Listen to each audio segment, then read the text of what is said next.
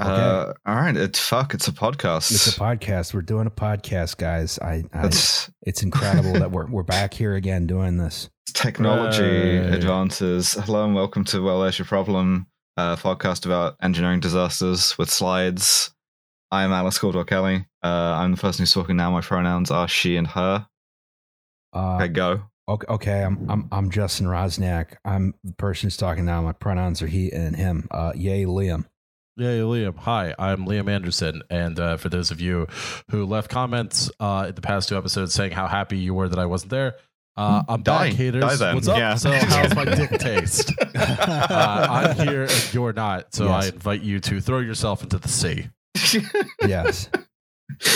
And we're doing the introduction in a slightly unusual order because I wrote these slides. Yes, this is an Alice episode. No, I know. I thought I would help out with the workflow by doing an episode. Mm-hmm. And so what you see here is a football stadium before a football match has started, and this is the Heysel Stadium in Belgium. This is sort of going to be a companion piece to our Hillsborough episode from ages and ages ago. So go back and listen to that.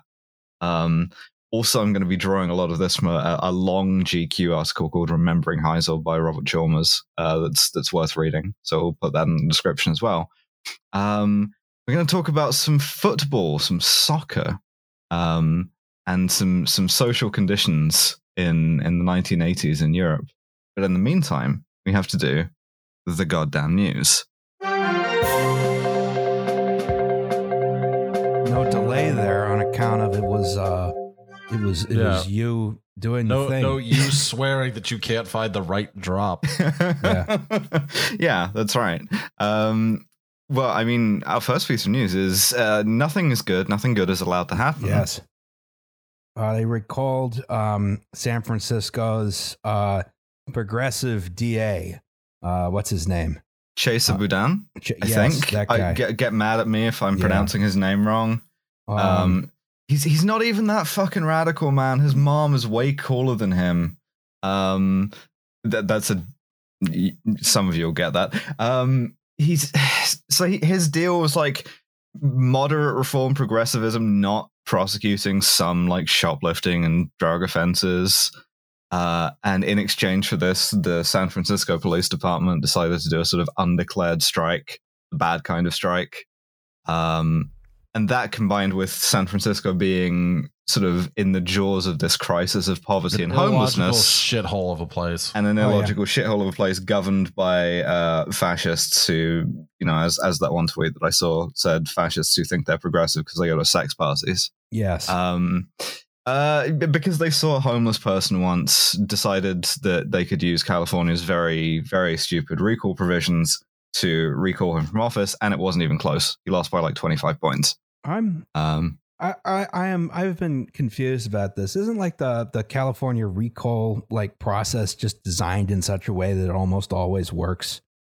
Like, yeah, pretty much. It's like, you know, you just say, okay, do you want to recall this guy? Yes or no? And your options are status quo or what's in this mystery box. And most people go for the mystery box just regardless. We cannot emphasize enough. Do not go into the mystery box. Don't go for the mystery box. It's usually just bad. As like a sort of philosophical approach. Yeah, we're anti all recall elections. We think California should still be under the thumb of Gray Davis. Exactly. I mean, remember Gary Conduit and his missing intern? Wow. Okay. Remember Sandra Levy? Yeah. No. So this is of course immediately being spun by every state and national level outlet that this is a huge defeat for the left. This is the voters sending a message that you shouldn't defund the police, which isn't something that he wanted to do. Which isn't something that anyone has done. No. You can't do woke culture war progressivism. Instead, you have to support the cops and you have to give them a shit ton more money. I gotta say, I mean, you know, if people don't want progressive DAs, it's the first I've heard of it here in Philly, where, you know, Krasner cruised to re-election, no problem. You know, like 70-30. Exactly. Yeah, it was no contest there. I mean, and I I don't know that we're more notably progressive than San Francisco, other than we don't have California ideology here. We are more antagonistic. That's true. I mean, the thing is, right, every win for the left is very specific and based on those set of circumstances, and every loss for the left is general and universal. This is true, yeah. And I'm kind of like, how much of this really is like anyone making a conscious decision here versus just how the election is structured? I mean, here when we went to go reelect Krasner, they actually gave you, here's the alternative option, and he stunk, and everyone knew he stunk, and so you know they're like, even people who didn't like Krasner that much are like, well, I'm better than that other guy. Well, the really funny thing is that now the SFPD and the San Francisco Board of Supervisors and London Breed have fucked themselves by trying to fuck Chesa Boudin over, because they've put themselves in this position where now it's sort of like accepted truth that San Francisco is a sort of like fallen city, and it's like Gotham there, and the forces of order are useless, which is kind of an unfortunate thing to be believed if you are the incumbent city supervisor. I'm very confused as to like what they expect to happen with this. If they get a new DA, are they going to like, because like, okay, it's my understanding that crime is actually down in San Francisco. Oh, yeah. Yes, it is. From an objective standpoint. What's up is homelessness. Yes. Right? And that's really what they're pissed off about. Yeah. Yeah. Well, what they're going to do is they're going to bring back a San Francisco icon, one Inspector Harry Callahan, and he's going to take care of the homelessness problem his way, rather than the way that the fat cats and the suits in City Hall want to take care of it. Yeah, because if they like want to take care of homelessness using the carceral system, like the entire service industry is going to stop functioning. Like, you think people don't want to work now? Wait until you get rid of all the people who actually work in all those jobs and throw them in prison. I mean, I don't know. Are they going to do like work release for Starbucks? I don't get it. I wish you hadn't had your hand on the lathe when you said that. Yeah, that would have been. Shit. I would have appreciated that, but it's fine. Yeah, but I guess the lesson to draw from this is that like you may as well be a sort of a raging communist who wants to abolish the police, because I was about to say, yeah, I mean that is the way you'll be presented if you're not like if. In our long and very one-sided bleeding Kansas, to even the party of moderate reform within the law is radical and extreme. This is just a massive media failing, I think. There's every single like crime is just the way that people report on crime now. You would think it's like the bad old days of like the 70s. In these major cities, and the gangs have free reign on the street, and it's just, that's not the case. It's mass hysteria and it's on purpose. Well, it's like, we had that recent big shooting on South Street, right? This was pointed out by my friend from college, Aubrey Nagel, who does a media accountability project. And really good work at Reframe Philly. Yes. You should go subscribe to her newsletter. Yes. And one of the things she pointed out was, in the immediate aftermath of the shooting, the coverage was all like, wow, how did Larry Krasner personally arm these shooters? As opposed to, this is where the shooting occurred. This is how you need to avoid it. So on and so forth, like actual useful information for people who live laws. There. Harrisburg. And it makes people very, very, very afraid, right? Mm-hmm. Because people who are objectively safer than they have been in years are more terrified. And it's not like, no one's saying that things in San Francisco are always nice, right? Mm-hmm. It's just that you have to be able to distinguish between you are seeing something that is unpleasant, something that makes you feel bad. Yeah. Like, I don't know, someone fucking shoplifting baby formula because they have to feed their baby, or someone, taking a shit in the street because that's the only place where they can fucking shit without paying for something. And something that like endangers you. I don't know. It's so obviously and so coordinatedly this rat fucking. Yes. And rat fucking is a good word for it, and it's absolutely true because the same shit's happening in Philly. Mm-hmm. Yeah.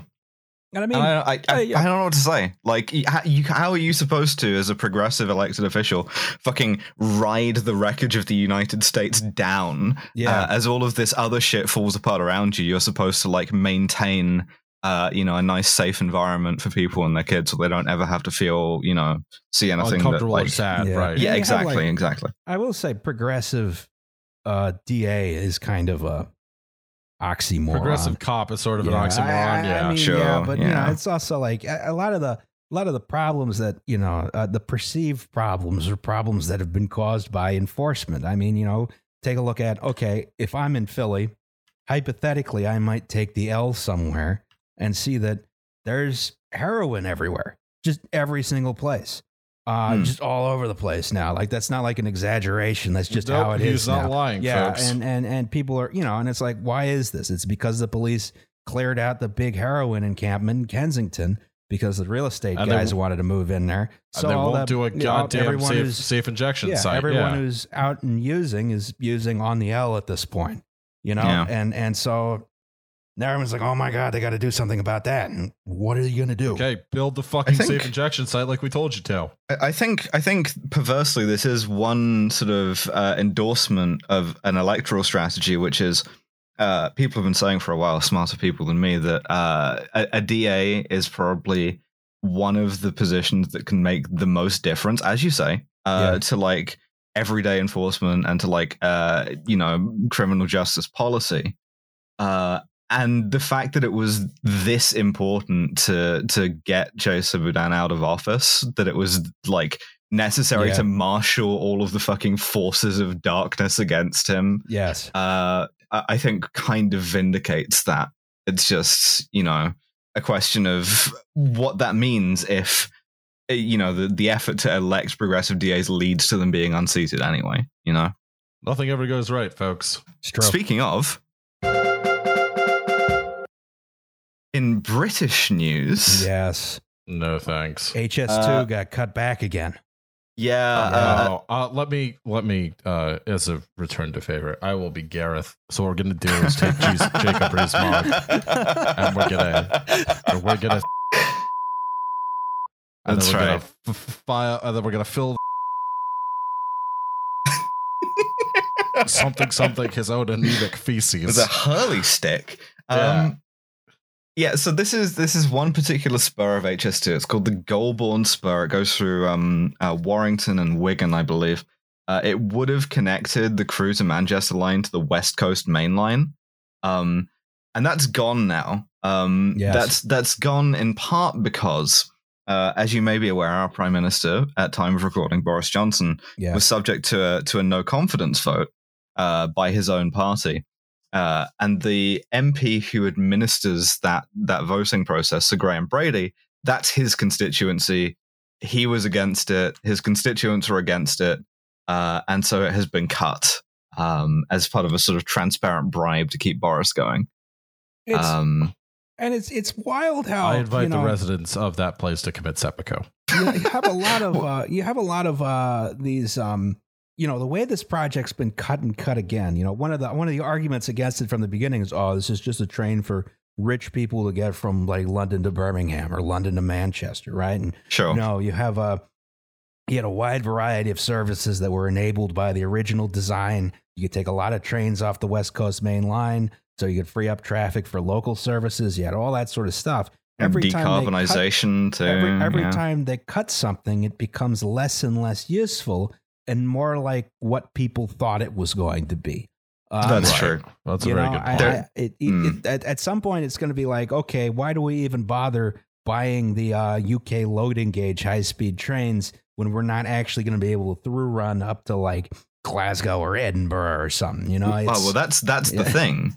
Because this not only this creates a bottleneck on the West Coast Main Line, which is going to fuck everything, local, freight, you name it, but it also specifically fucks me, the one unforgivable crime, because this was the one constituent part of HS2 that would have cut journey times from Glasgow to London, and it's gone. So whatever HS2 becomes, I will not see any benefit from it.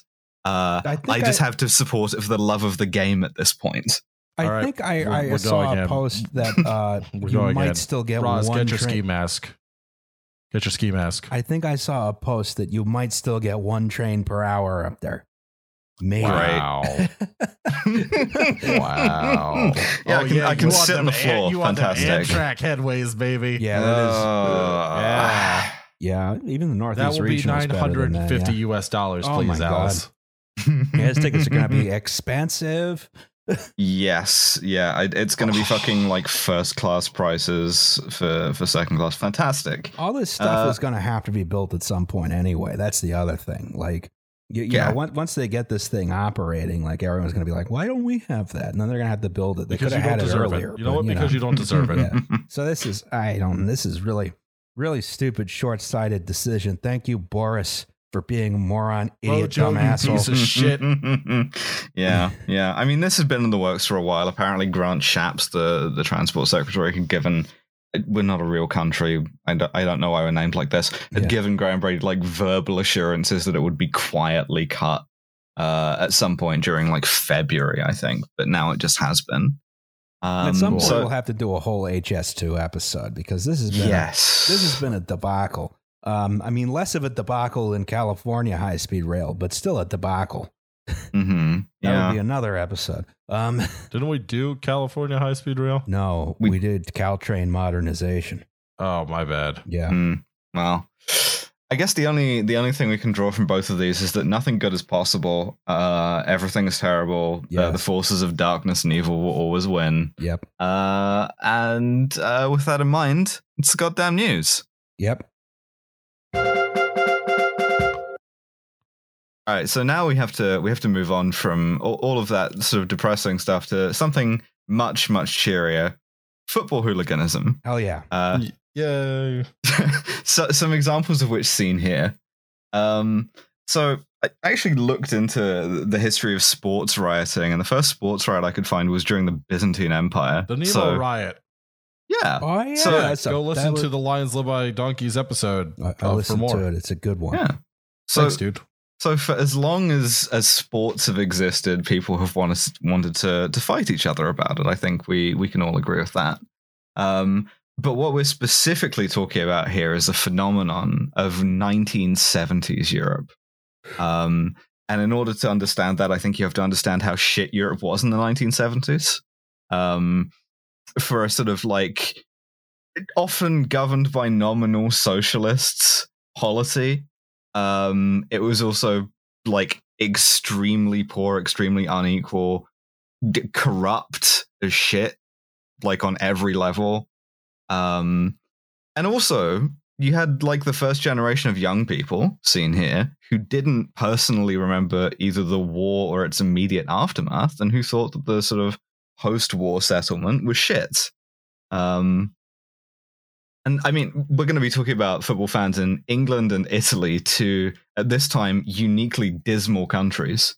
And it's sort of worth talking about what the vibes were at this point, right? And the vibes of football at this point are cheap. Nice. Working class. Very nice. Very, very male dominated. Very good. Very girls allowed. Very, very white. I can't do the racism joke there. I'm not going to do that. Yeah, let's not do that. Not very corporate is the other thing. Like, we're in the era of sponsors being sort of like local medium-sized business, right? And in particular, John's Tobacco Barn. Sure. Yeah, exactly. Yeah. Megatronics, and also some kind of meat store. Yeah, Big Dave's Pies. Doesn't call it not called a butcher. It's just called a meat store. Let's have to go to the meat store. Quality in every cut. Yes. Yeah. But also teams and players moved around less, managers moved around less, and teams in particular still had very strong local identities. Like now you get this phenomenon where you can kind of like shop around for a team to support. You can be like, I'm really into like Man United or Liverpool or Everton or whatever without having set foot in any of those places. And you see, that's me. Yeah. Well, I mean, it's the same reason I have like an Oakland Athletics hat in my closet. Is you tragic, because sweet I baby. enjoy suffering. The and A's also are because from Philly and always will be. And also because like these things are multinational businesses now that have increasingly are increasingly detached from areas, from geography, and from populations. Not the case at the time. There was not a question of shopping around for a football team to support in the 70s anywhere in Europe. You were issued one at birth, and all I can say is thank God those days are over. Otherwise, I would be recording this wearing a Crystal Palace shirt. Maybe that's still like the case with some like franchises though. Like I don't think you're gonna get like too many like a Kansas City, a guy in Kansas City who was a fan of Millwall. I mean, have you seen those French NFL fan accounts? Oh my God.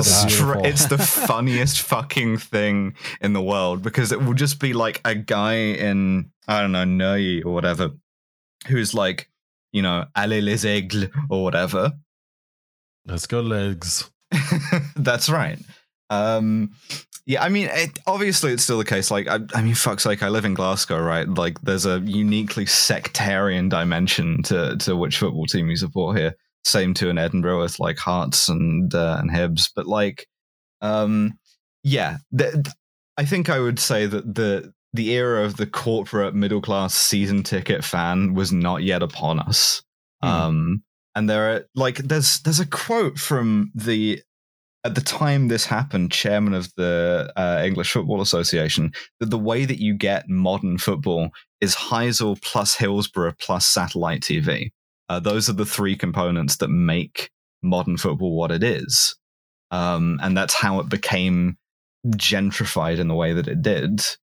I've always sort of been interested in why this kind of behavior never really happened in like American sports at all. Like you don't have a baseball hooligan or like a basketball hooligan or no, we take out hooliganism and put in mass shootings in elementary schools.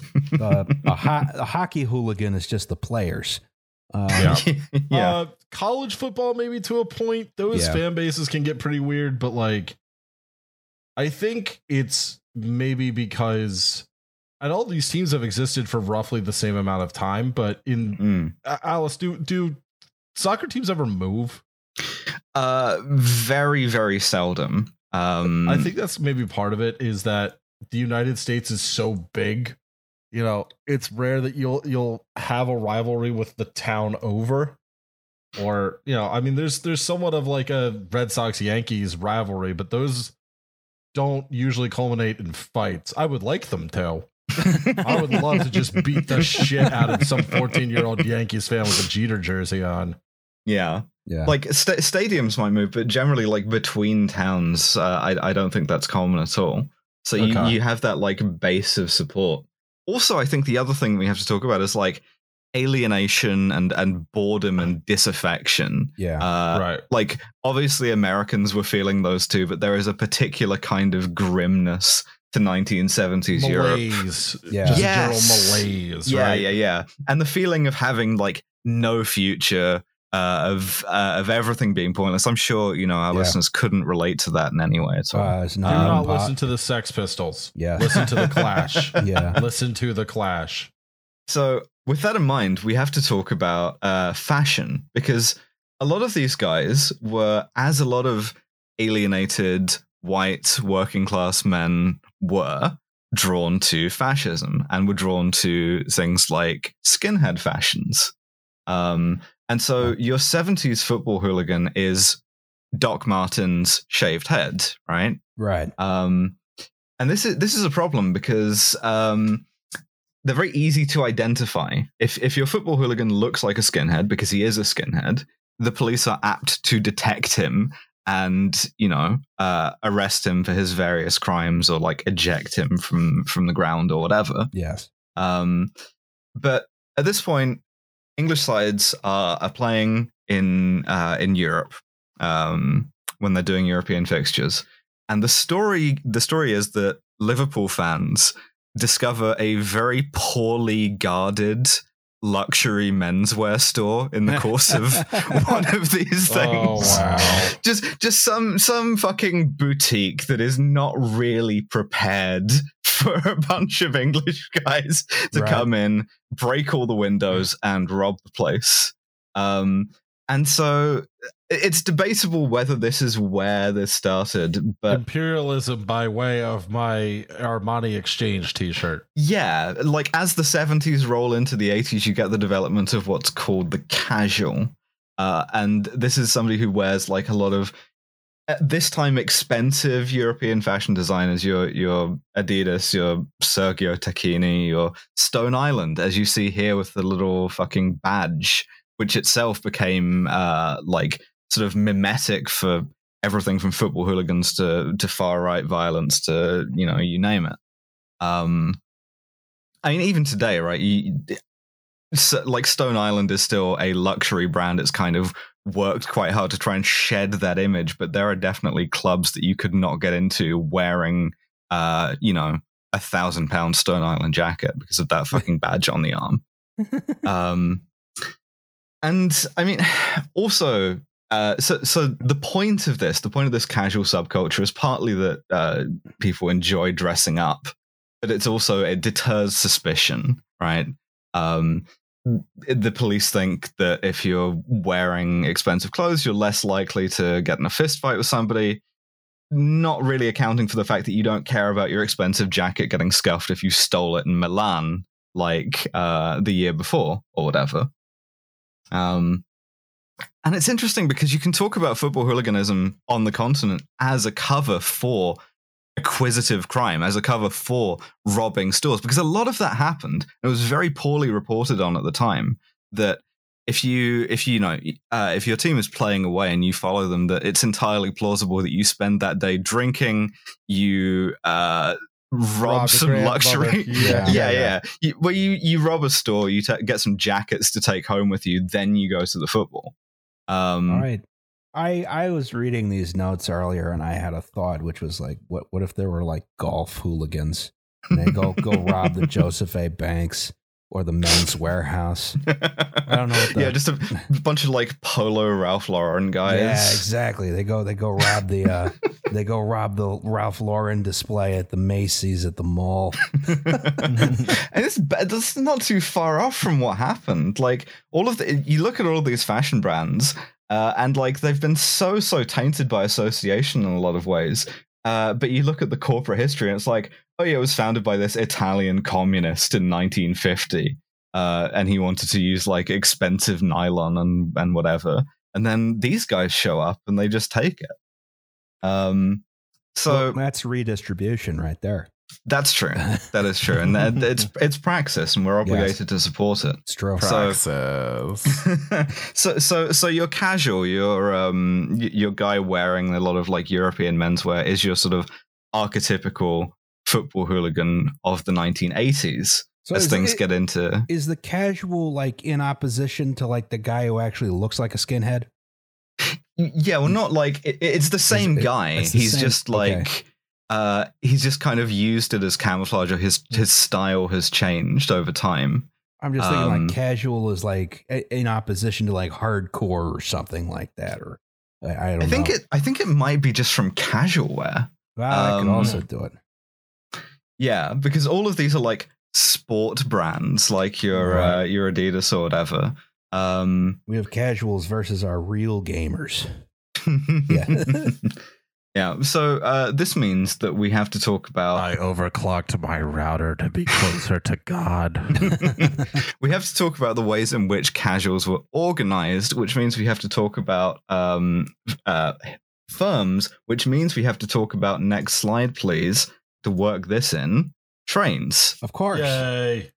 So, as anyone who's ever taken a train in the UK will know, being on a train with football fans is hell. Yes. Yeah. Oh yeah. That I will never forgive Chelsea fans for existing. perfectly reasonable. You know, football fans on trains, always drunk, always loud, sprawled across 6 seats between 4 people, you know, bottles rolling down the aisle, etc., etc. The thing you got to remember about getting drunk on the train is guess who's not driving? That's me. That's right. You can't do shit to me about getting drunk on the train. I have been drinking since 9 a.m. I have had 14 beers. Yes. Yeah. I'm gonna piss into this 6-year-old's hat. Let's do this. Yeah, there's a party atmosphere. I think it's apt to be called. So this is sort of a problem, and British Rail, who at this time control all of the trains, as it should be, they develop a solution that only a centralized nationalized train company could love, which is the football special. SEPTA does this too, Alice. Really? We do have the Sports Express. We have the Sports Express, on the Broad Street line. It skips a bunch of stations in South Philly. Also, the Pennsylvania used to do this. There were football specials for the Army-Navy game. Yeah, they had a special temporary station they built for them. There's also a lot of specials that went to horse racing tracks. That's right, Alice. How dare you? Yeah. Damn. All right. Just fucking drag my ass on this one. So there was a special train that went direct from West Point to South Philly, and it was about the only time you'd see a GG1 hauling New York Central passenger cars. And then hopefully dumping it into the Delaware. So your football special in the UK originates in the 20s with steam engines, right? You just put a fucking special head plate on the front of the steam engine and you move a lot of people, you know, to go see a football match. And it's sort of conceived of as a more genteel sort of like leisure class outing thing at that point. But we're not talking about this. We're talking about the 1970s and 80s. And because of a combination of classism, fear of violence, and leftovers, your football special that ferries fans to such exotic places as Bristol or Leicester, that's made up of leftover rolling stock with often no working toilets, sometimes no seats. Adds weight. Bars over the windows occasionally. Hell yeah. Literally adds weight. Well, I was imagining this might be like slam door cars, and you got to prevent people from like sticking their arm out the window and getting it knocked off by an oncoming train. You know, adds weight. But all of this is a great way to make people live down to their reputation. If you treat football fans as dangerous, you know, well, they're going to show you dangerous. Yeah, exactly. But there are the advantages of this for the authorities are you kind of like corral the fans. You keep fans away from nice, normal people. You can police those trains very heavily. You can just put a cop in every carriage. And most importantly, you know exactly when and where your fans will be arriving. So when they get out of the station at wherever is holding the away game, you can just corral them as you like in your own time. You know what this reminds me of? Arran Express. Oh, God, yeah. Yeah, this is just Arran Express on a larger scale. Yep. For the folks on who may not know what Arran Express is. Lucky you. Yeah, lucky you. Every year in March, there's an extended St. Patrick's Day tradition, which is on the weekends. There's a whole bunch of crappy school buses. They go around Philly, the various Irish pubs, and you can hop on and hop off. Everyone's drunk. Everyone's 19. When I turned 21, I was like, I'm too old to go to Arran Express. Yeah, I think the same vibe. Also, if you remember from our Hillsborough episode, like the sudden appearance of a lot of fans in a way that the police aren't expecting is a serious problem because no one knows how to do crowd control yet. Right. So it's part of the sort of the match day plan for all of these things that X hundred fans will be at the station at this time. Next slide, please. So this is a tactic, right? And obviously for every tactic, there's a counter tactic. And if you're interested in going to the football because you want to do violence, if you're interested in fighting fans of other clubs, then you don't want to be surveyed by the police. You don't want the police to know when you're getting there. And so what you do is you take an intercity train, or you take a normal service train and you get there a bit early, or you go past and you double back or something like that. And that becomes such a successful way of avoiding the police that it becomes part of the identity of various hooligan groups who come to be called firms. So you see here, you've got the Leeds United service crew for service trains. You have the West Ham Intercity firm. I like this Leeds United. It's pretty funny. Me too. There's some aesthetic here, right? There's some graphic design going on here. And I mean, the way that a hooligan firm acts often is quite paramilitary too. For instance, that like a lot of them have sort of military affectations. Millwall's firm was called F Troop.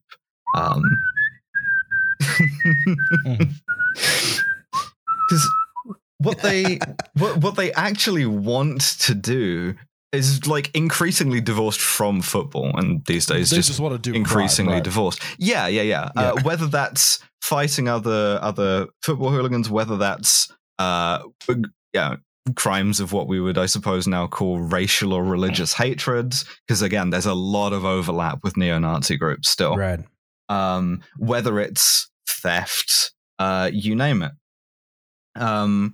So very often, the way that a football hooligan firm acts is not wearing any sort of identifying colors, arriving separately and then meeting on the terraces, getting together, having a fight during the match, and then after it trying to like isolate and ambush opposing supporters or anyone they don't like the look of, which is also when like the most people tend to get killed in relation to football hooliganism, is like someone being chased down on their own afterwards from being in the wrong place at the wrong time. Cowards. Do they go after other firms, or they just go after like regular people who want to see the match? Randos, yeah. It's mostly the former. So a lot of these are like by prior arrangement sort of fights. Okay.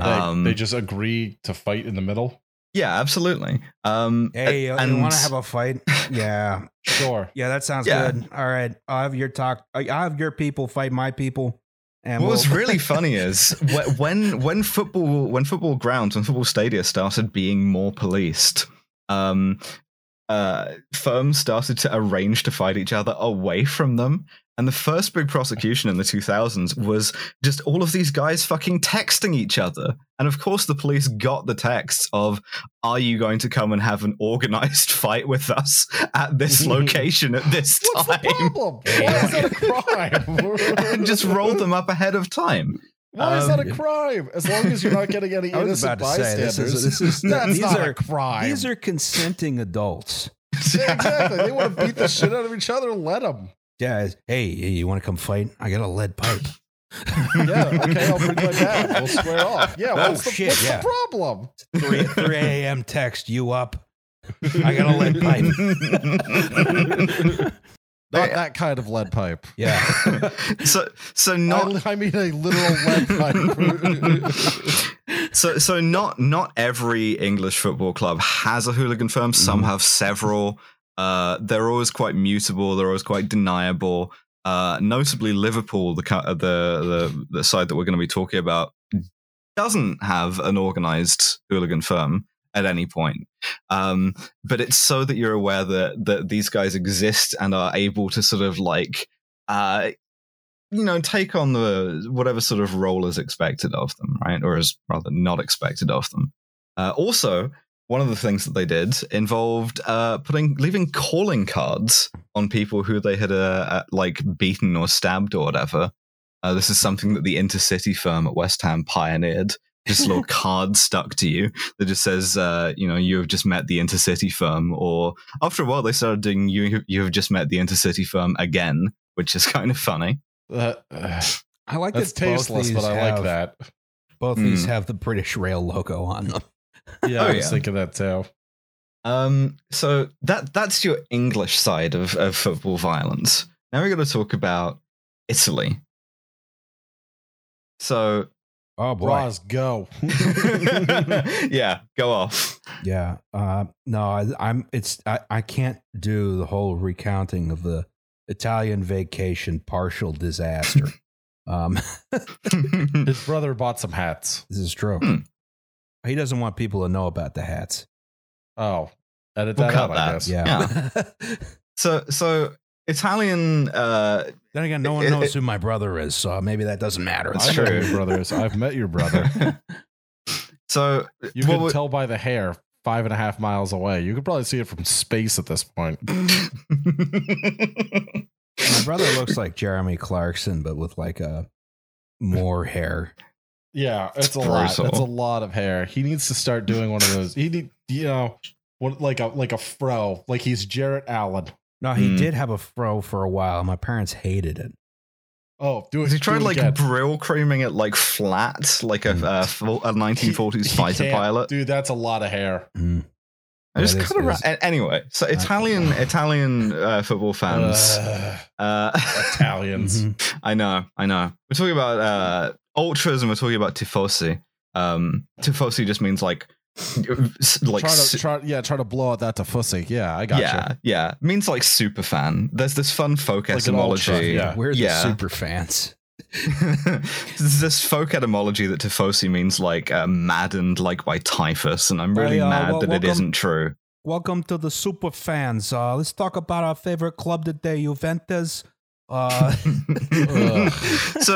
you may be aware that Italy, Cristiano Ronaldo didn't want you stupid miserable fucks. Now, do you think in a match of football, Juventus could beat the Bears?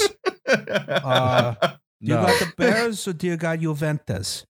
Justin Fields by 90, buddy. So you may be aware that Italy had kind of a different post-war settlement than England did. Yes, the years of lead. Go and listen to our episode about the Ustica massacre with Noah for some insight about that.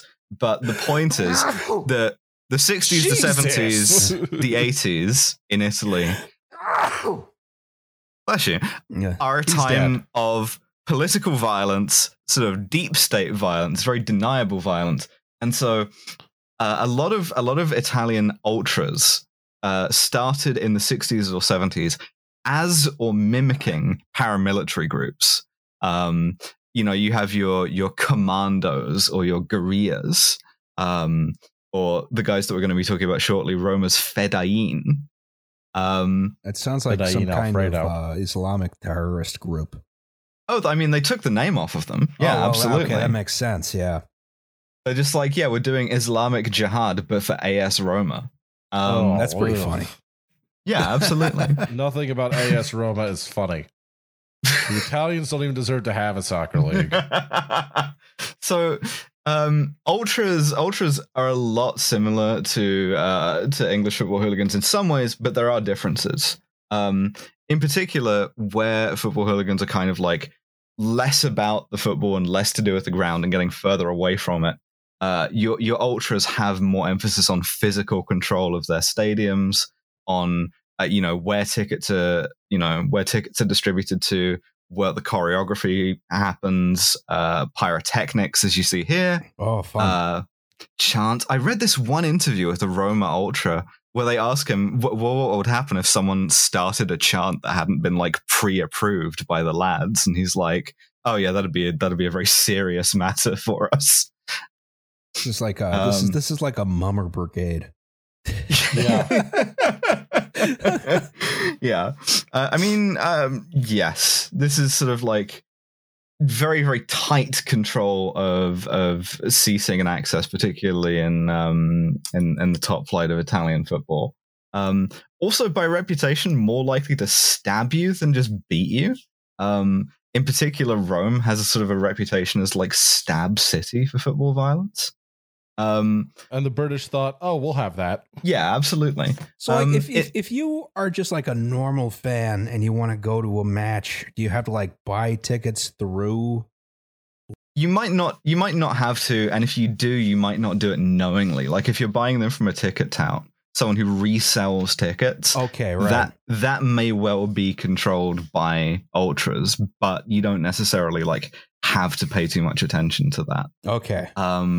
So ultras, some of them have had some far left associations. There are a handful of sides, like if you want to talk about La Coruña in Spain or Livorno in Italy. But by and large, these are, again, phenomena of the far right. And you get some weird politics out of this too. Some very strange sort of European vibes where you have two groups of avowed fascists calling each other Jews. Right. Thanks, guys. You fucking dicks. Like Lazio, whose ultras love doing Nazi salutes, like more than anyone. Lazio shouldn't even be a team. Yeah. Some of their ultras did a Photoshop of Anne Frank in a Roma shirt, for instance. And Roma ultras are not any less fascist. And so this went back and forth of them calling each other like secret Jews for years. Why does this country continue to exist? Because it wasn't bombed hard enough from North Africa. Did nothing wrong. Ethiopia will have its revenge. Aren't they like trying to start like a left ultra firm in Seattle for their team? I keep hearing about that. The 3 Arrows. But then they're like MLS is like trying to shut that down. That's the other thing. Yeah, they don't want us to have fun. Yeah. Also, lots of sort of more political, a lot of banners Celtic. About yeah, lots of neo-Nazi banners, which would be not Celtic. That's not Celtic. At this time, kind of unheard of in English football. It's not that English football was less racist. It's just they just hadn't gotten around to being literate yet. Yeah, pretty much. The means of expression differ. I feel like if in the United States, or here in Philly, if they tried to start an ultra firm for like the Union, it would be far right, which would be ironic because it's the Union. It's just Chester County. Yeah. I mean, one thing I will say is that this is sort of the cultural success, right? Like, as much as people say football hooliganism and you think English person, if you ask pretty much any European what they call this type of guy in their language, it's an ultra. All of the sort of like relationships between them, between different nations, between different clubs, are between this type of guy. Like, in some ways, English football hooliganism is a bit aberrant in this way. But so with that background, we can get into our story 48 minutes in. Yes. Thank you. I was told this was going to be a quick one. Now I have to order food. I'll try. I'll speed this up a little bit.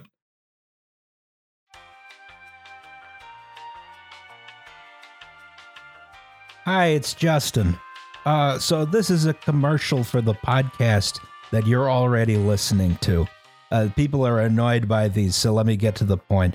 We have this thing called Patreon, right? The deal is you give us $2 a month, and we give you an extra episode once a month. Sometimes it's a little inconsistent, but it's $2. You get what you pay for. It also gets you our full back catalog of bonus episodes, so you can learn about exciting topics like guns, pickup trucks, or pickup trucks with guns on them. The money we raise through Patreon goes to making sure that the only ad you hear on this podcast is this one. Anyway, that's something to consider if you have $2 to spare each month. Join at patreon.com/WTYP pod. Do it if you want. Or don't. It's your decision, and we respect that. Back to the show.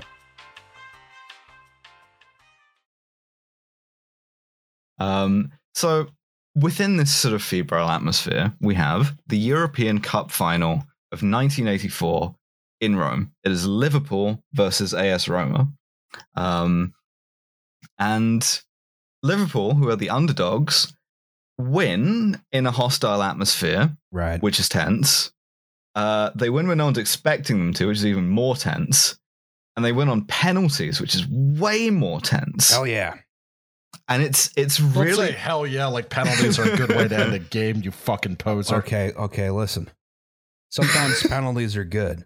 And that's very when tense. They have shootout till somebody dies. That's when they favor you. came damn close to a very literal shootout in this. It's also really funny because Liverpool, not expecting to win, all of their squad have been drinking for a week at this point. In the tunnel on the way to come out, they're listening to Chris Ray's "I Don't Know What Love Is" on a boombox. AS Roma, soccer's great, man. Yeah, AS Roma have been training in the fucking Dolomites halfway up a mountain, like super serious about this whole thing, and they lose. This is such a blow that their captain shoots himself dead on the 10-year anniversary of this. But on the streets afterwards, it's like the fucking Warriors.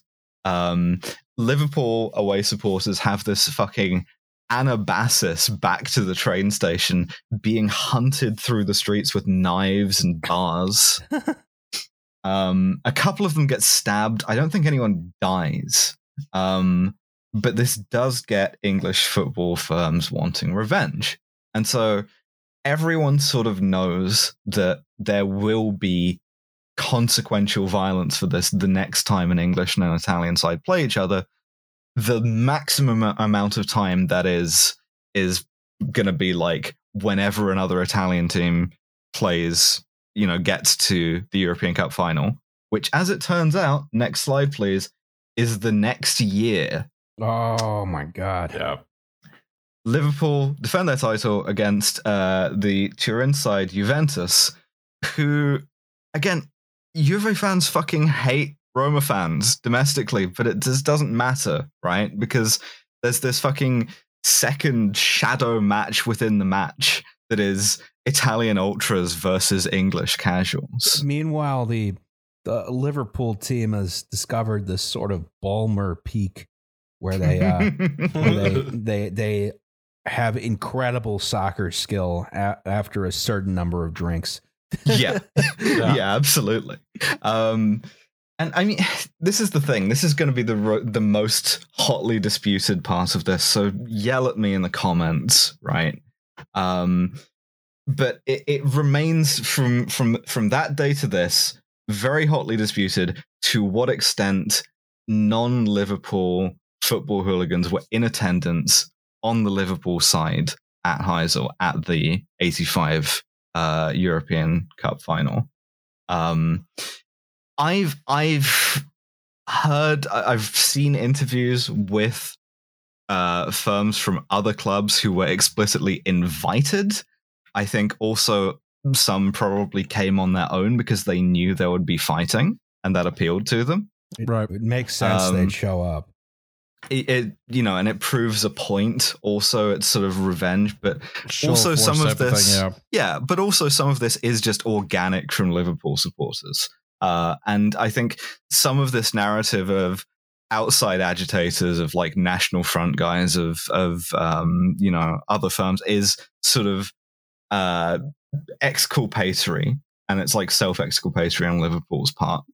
To be like, yeah, no, it actually wasn't us. It was, it was these other guys. So, relitigate that in the comments. Don't relitigate shit in the comments. Shut up. But so in '84, the problem was that they held the cup final at one of the two sides' home cities instead of at a neutral location, and that led to the violence in Rome. So, okay, you got to have a neutral location. What's more neutral than Belgium? Switzerland.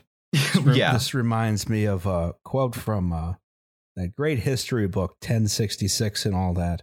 The Great War was a war between Germany and America and was thus fought in Belgium. I mean, there are serious questions about why UEFA holds this in Belgium. Like, there are bigger, more professional stadiums that could have accommodated this game. Why they picked Heysel Stadium is a question that people are still asking today. Given that it's UEFA, it's probably to do with bribes. Yeah, it's soccer, so it's bribes. Yeah, there was probably some profiteering on the side, but by this point, who can say? Next slide, please. And we see our Honkball Stadion here. This thing looks like shit. Yeah, it's Belgian. Yeah. This is Heysel. It was built in the 1920s, which means at this point it is 55 years old. It looks like it's been modernized to be worse. Yep. It's I think it used to have a front building that they would that they demolished, but at this point it's literally falling apart, like in a masonry sense. Like we're talking like 80s Fenway. Yeah, absolutely. UEFA does Old Boston Garden, baby. UEFA does a pre-match safety inspection, and that we don't know what that consisted of. We do know that it lasted 30 minutes, start to finish. So a guy looked at this, taking some bribes, smoking a cigarette. A guy looked at this and then looked at some envelopes and then looked at this again and decided it was fine. I was about to say, I have done structural inspections. Wide-ranging inspections of building, and I would say in 30 minutes I could do like one small pizza slice of this building here. Neither Juventus nor Liverpool wants to play here.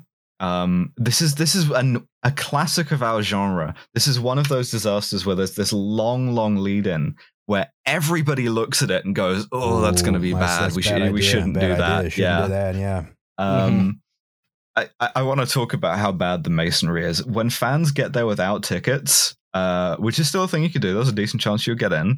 Some of them are literally able to get in by kicking holes in the wall. That's pretty cool. When you do get in, it's all standing, and you're standing on a concrete terrace which has the rebar exposed and big chunks of concrete just lying loose on the floor. Where's Sean from Antifada? Get in there, bud. I used to have a bad habit of just picking loose bricks out of buildings anytime I was walking around. That? Yeah, actually, I do still do that. Yeah, and you could have come away with a cement mixer full of loose you would have had cement. Half the stadium by the time you were done. I have half the stadium like in my pocket. Like also, beneath a little hut at the back of the North Terrace, there were dozens of meter-long lengths of rigid plastic pipe, just easily accessible. Just for anyone who is poking around. And most importantly, different sections are separated by thin chain link fences, which will become important as I show you. Next slide, please. The most horrifying diagram I've seen on this podcast in a minute. Oh, I don't like that. So, would you believe that both teams were opposed to this seating arrangement? That would make sense.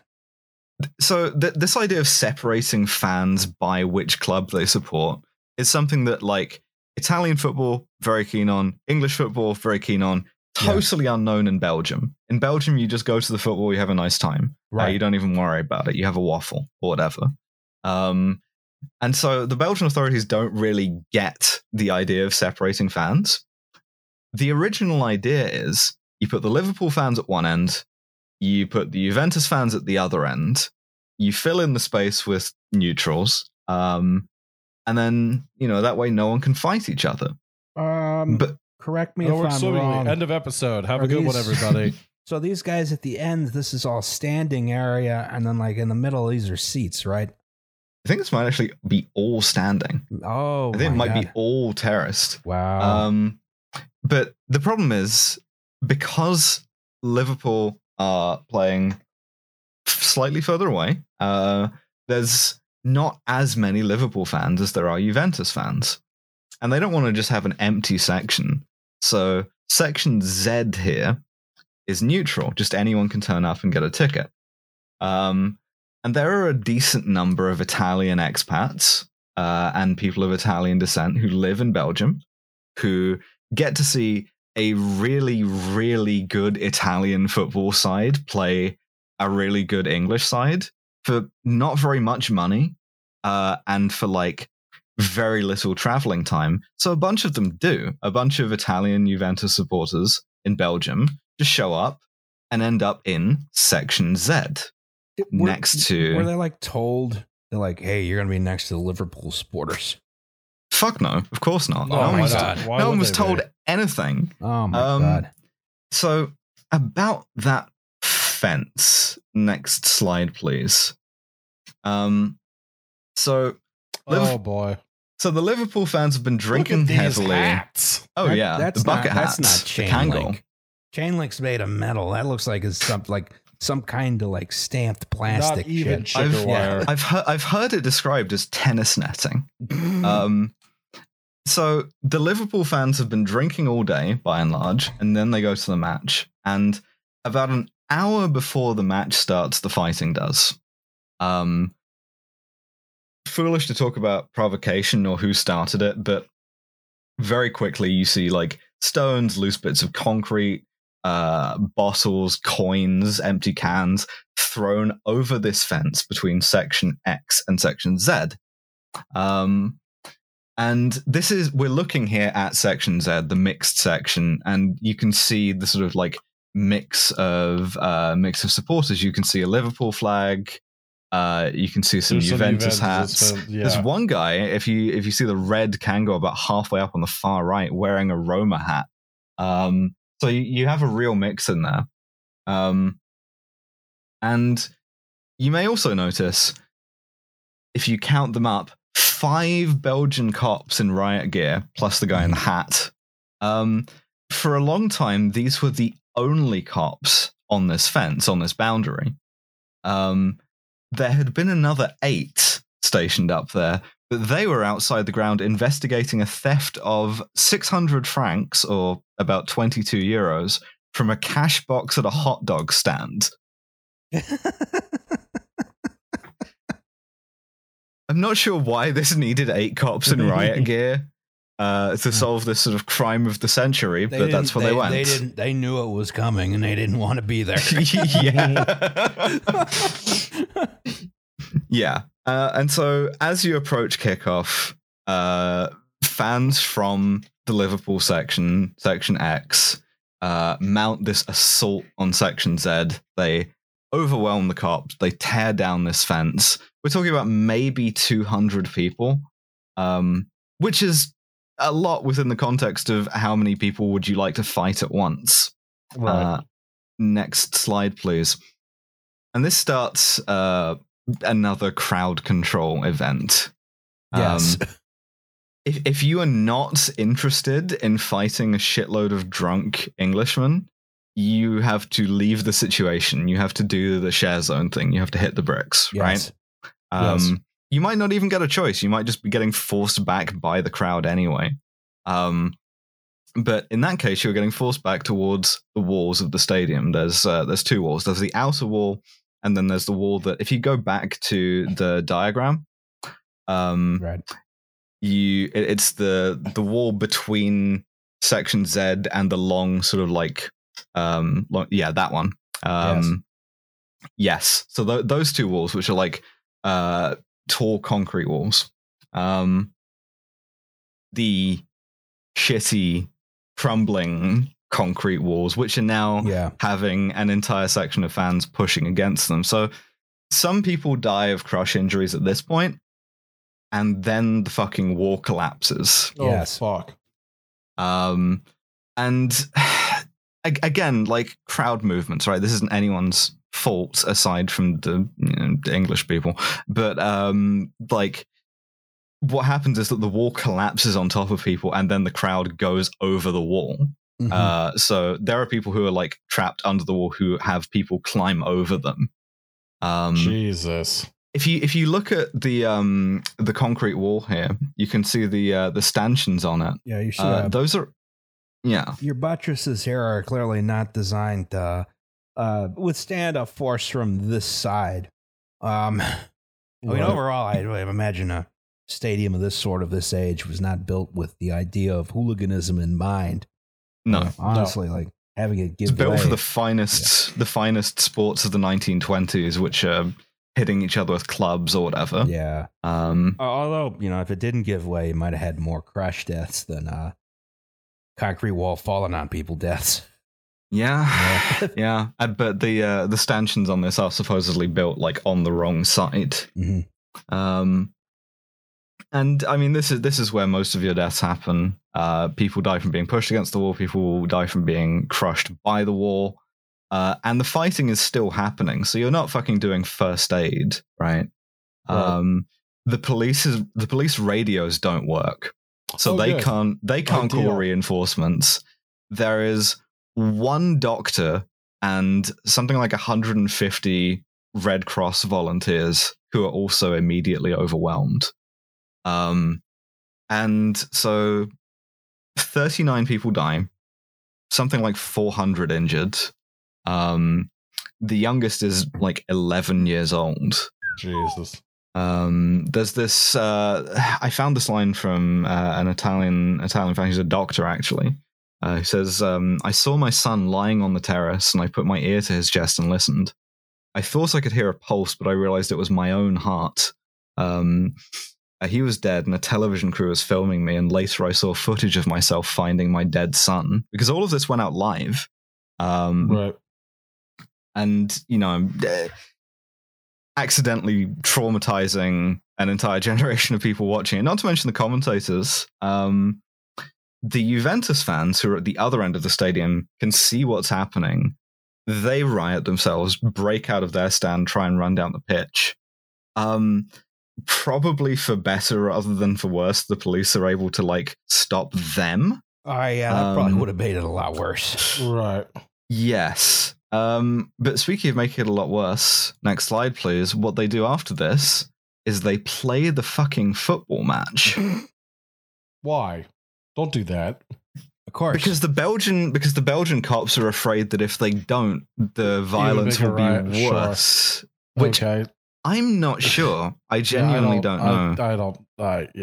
I think the fear is that if you just tell everybody to go home, then you have a running battle in the streets rather than just contained within the stadium. But all the players know what's happened. And Juventus in particular explicitly request not to play the match, but UEFA ignore them. Incidentally, one of the Liverpool players, he dislocates his shoulder a couple of minutes in. They have to get him to the hospital in secret, lock his hospital room with an armed guard, and cover up his uniform when he's leaving the hospital. Because it's like fucking nearest hospital. That's where a shit ton of victims of the collapse and the crush injuries are. Juve win the match in a sort of obviously fixed way. It doesn't matter. The Liverpool players get on their bus with the police escort. It drives them directly from their hotel to the plane, onto the tarmac, so they don't have to go through the terminal.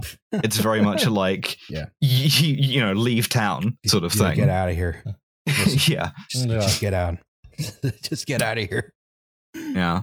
I have this quote from an Italian fan. He says, the match passed us by as though we were in a trance or as if we had been drugged. All of the players, who are all still alive, as far as I know, all still traumatized by it. Understandable. The captain of Liverpool this time, he says, he testified to the inquest about Hillsborough. Never any inquest for this. He's never been asked to speak about it to anyone. You just sort of deal with it. And so we're left with the aftermath. Next slide, please. And I guess we'll talk about the football aftermath first, and then the sort of aftermath in terms of hooliganism. So every investigation blames this entirely and solely on the Liverpool fans, which is fair enough, right? Within reason. Mm-hmm. If had they not gone over that barrier and attacked the other fans, none of this would have happened. Yes, it would have been unsafe and shitty, but you probably would have gotten away with it. And so 34 Liverpool fans get arrested, extradited for manslaughter. 14 of them get convicted. In all, I think only 7 of them go to prison, and it's for 3 years. The head of the Belgian Football Association gets a suspended sentence for fucking up the ticketing. So do a couple of Belgian cops, which I will say is more institutional consequences than happened for Hillsborough. South Yorkshire Police and the FA fought that for decades rather than like letting David Duckenfield or whoever get like 1 year suspended sentence. Yeah. Instead of even doing that, there was this sort of like refusal to accept any kind of consequences. The Belgians don't do that. They like, sort of quarantine that. But there's this huge cultural shock in terms of European football and what people think it is. Like the French sporting newspaper L'Équipe, their headline is "If this is football, then let it die." And there's this incredible sort of Guardian editorial in England that says, "Quarantine our sad, sick game. We are the root of the contagion, the home of the virus, and we must act accordingly." Mm-hmm. So that sounds about right. Yeah. So everyone expects Liverpool to get banned from competing in Europe, and I think no one would have been surprised by that. But enter into the breach one Margaret Thatcher, who attempts to finesse this a little bit. I'm a finesse. Yeah, and her way of finessing it is to ask the FA, why don't you just voluntarily pull every English club out of Europe for a couple of years and hope that that's enough to make it go away. Sure. So the FA try this on UEFA, the European Football Association Union, and they go, all English sides out of Europe. That's an interesting idea. Why don't we just do that? Brits out. Yes, truly, Brits out. Every English club is banned from playing in Europe indefinitely. And indefinitely turns out to be 5 years, 6 for Liverpool. But in sporting terms, this has this incredibly serious effect. In particular, Liverpool, who have just had won the European Cup the previous year, would otherwise have won it this year probably, have this sort of incredible team or on incredible form that is then squandered entirely domestically over the next 6 years. If you want to, you can get really into the statistical consequences of this. But the main thing is that, if you are a young footballer and you want to play in Europe, you do not play in England. You go and play anywhere else. And so it's this draw of talent away from top flight English football in a way that wouldn't change until the advent of the Premier League. I gotta say this image here, you can sort of see some of the forces that were involved in this incident, right? Oh yeah, you can see these. Yeah. You've got these. You got bars for people to sort of lean on, right? In these standing areas on these stadiums. This may be unfamiliar to some of our American viewers. The soccer stadiums, there's a lot of standing. You have bars you can. Well, not now, on. But yes. Well, I'll tell you what. There's you got safe standing now, which is like a whole different thing. The DC United Stadium has safe standing. Actually, that's the only time I've seen it. I was not there for DC United. I was there for the Washington Defenders XFL game. Yeah, so was Liam. But you can see these, this is concrete and it's got some kind of steel bar across. It's concrete again. I would assume this is reinforced concrete. You can see down here, it's been knocked over. It's been knocked over here. It's been knocked over here. You can see the rebar poking out the back. Like there was some. People got aggressive, like my God. Oh, absolutely. And it's hard to knock over reinforced concrete, even if it's 55 years old. So people are getting really, really crushed in there. This is not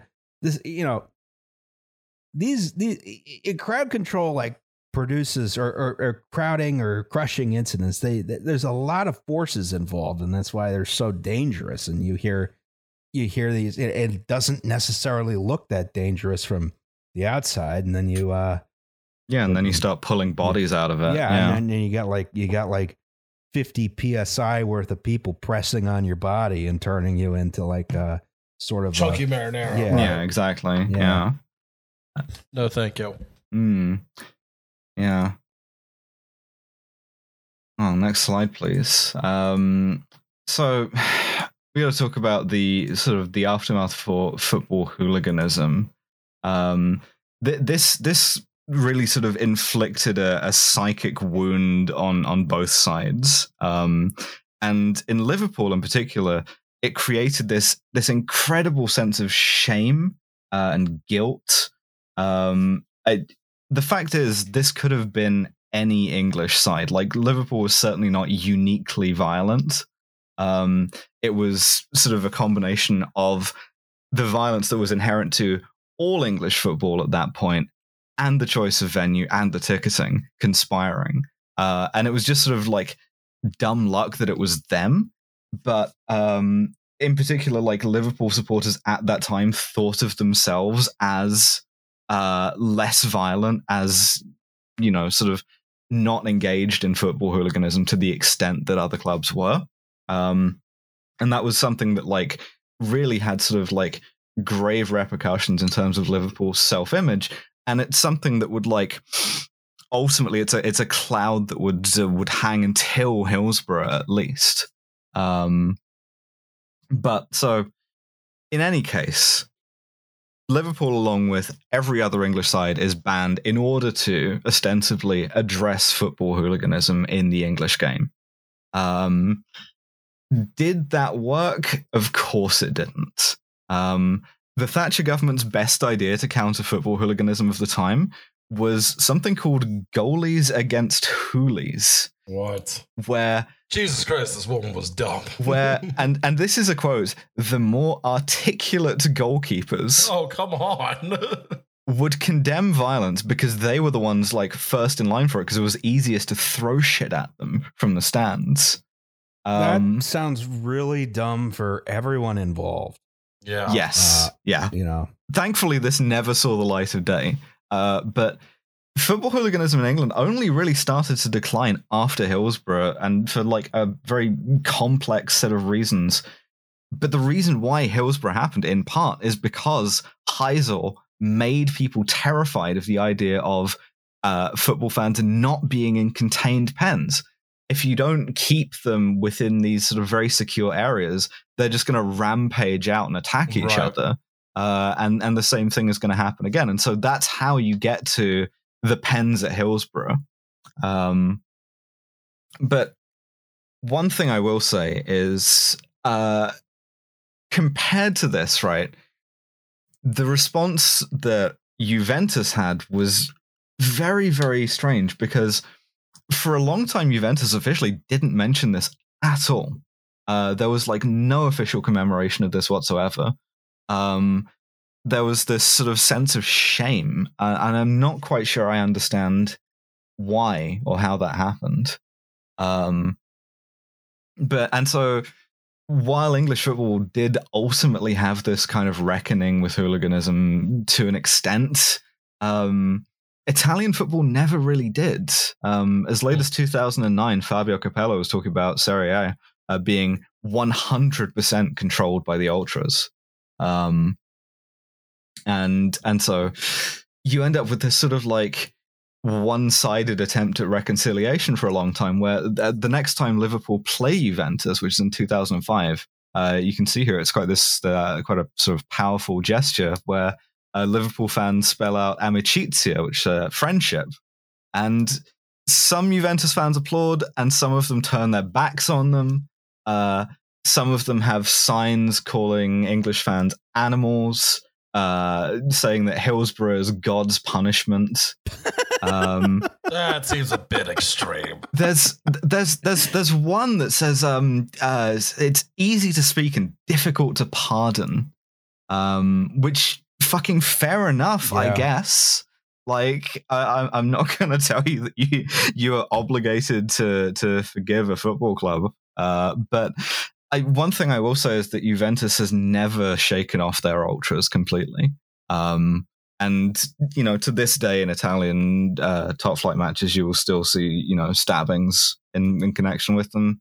And you'll still see violence that I won't say it never happens in England, but it is often more sort of like concealed.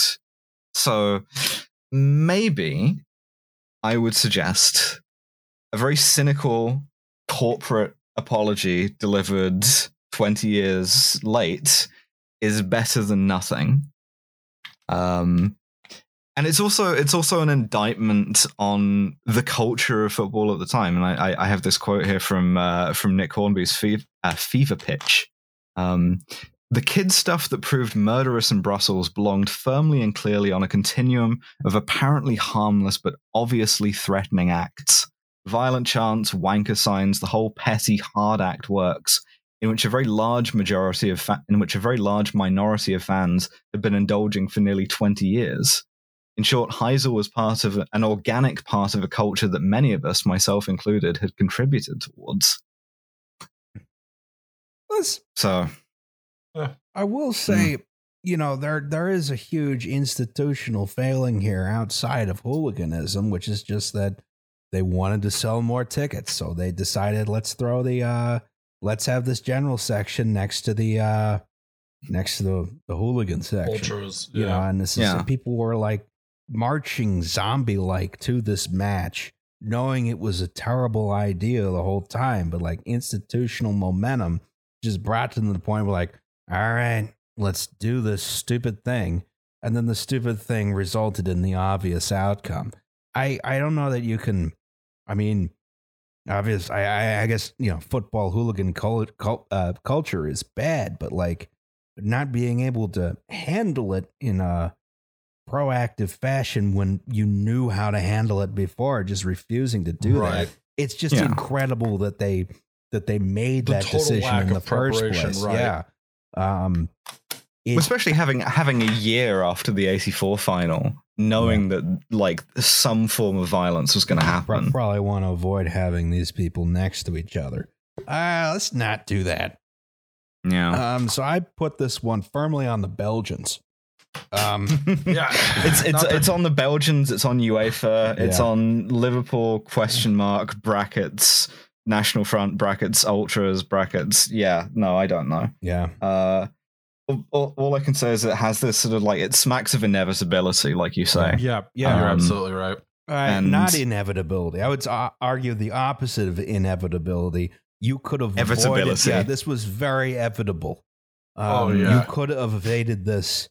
No problem. Violence, maybe no one did that, right, but you chose not to, right? Both the teams were against the idea. They should have just said, all right, listen, we're not going to play this match if you have the seating arrangement. We are, but you get one fan each. Yeah. Yeah. We have to sacrifice one fan each. We put one in the opposing section. They get beaten to death. So now, if you go to Juventus Stadium, also Anfield, you can see a very small plaque or like a garden of memory, and the I don't know. It feels inadequate, but what would feel adequate? For sure. Right. Exactly. And that's what I had on the Heysel Stadium disaster. What did we learn? Don't go to Belgium. Don't go to Belgium. Never listen to UEFA. They're all corrupt and very stupid. If you see something that's going to result in massive violence and you have the opportunity to prevent it, you should probably do that. Also, rather than be like, this is a bad idea, this is a bad idea, right, this but is we're a bad idea, we're going to do it anyway. Yeah. For sure. Well, we have a segment on this podcast called Safety Third. Safety Third. Shake hands for danger. This is sent in by a viewer only earlier today. Yes. So, hello. Would you like to read it? Well, yeah, it's my job. Sorry, I don't mean to take your job away from you. I just because I did the notes, I was like, for fuck's sake. No, you're putting me out of a job, Liam. Alice, whoever you are. Alice, fuck you, dude. And my food is here, so I'll be right back. Go ahead without me. All right. Yay, Liam. I don't know who my co-hosts are. Hello, Alice, Roz, Liam, or substitute for Liam and potential guest. Yeah, that's me again. Yes. Apparently. I've gotten used to deputizing for him. Yeah. This safety third comes from way back in my family archives, from my great-great-grandfather, who was a lighthouse keeper in late 19th century Ireland. Yeah, so the documentary, the Lighthouse, about him. Is that what it's called? I hope that joke lands. The fucking one with Robert Pattinson. I don't know that one. It doesn't matter. Doesn't matter. It might be funny for the viewers. My great-great-grandfather, Robert Pattinson. Yes. He was a vampire of some sort. Yeah. Yeah. Just like Morbius. That's right. Except he's dead, not the living vampire. Yeah, the dead vampire. The dead vampire, yes. No longer Morbid. Morbid himself right out of living. It's so funny that people managed to convince them to re-release that movie and have it flop a second time. Pretty funny. That's very funny. A very funny thing. I still don't know what Morbius is. Other than he's like a vampire guy. Is he like a comic book guy? I think he's a comic book guy, but he's like. Is he even a guy? Yeah, he's a guy. Okay. Morbius, Dr. Michael Morbius. He has like a blood condition that like makes him like a vampire, but he's the living vampire because he's not undead. He's just a guy. His catchphrase, of course, is "It's Morbin time." Yeah. That's right. That's right. Stand back, everybody! I'm about to morb. He's all right. My family, right up to the 1950s when I moved to England, were always rather nautical, with basically every generation from about 1830 to 1950 having at least 2 light keepers in it, being assigned to different lights across the coast of Ireland. This story comes from a lighthouse called the Calf Rock down in County Cork. I'm glad to have found the diary that my great-great-grandfather wrote during this incident, and for several years before and after, as well as other family stories and newspaper clippings. The main character of our story, let's call him Tom for no particular reason, had been assigned... I'm still picturing Robert Pattinson. Yeah. Had been assigned to the Calf Rock alongside 6 other assistant keepers in 1880. And he was assigned as the senior light keeper.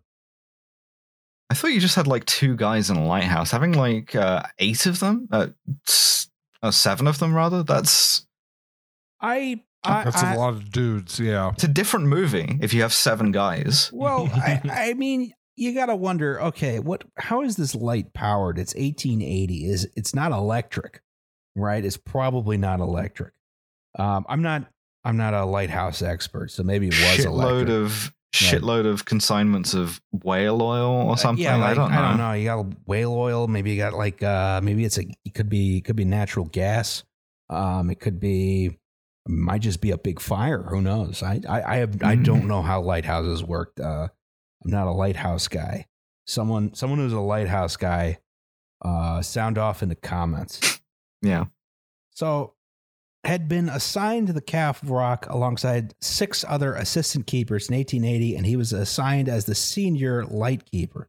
You know, also probably the big Fresnel lens that magnifies the light. That's probably like steam powered or something.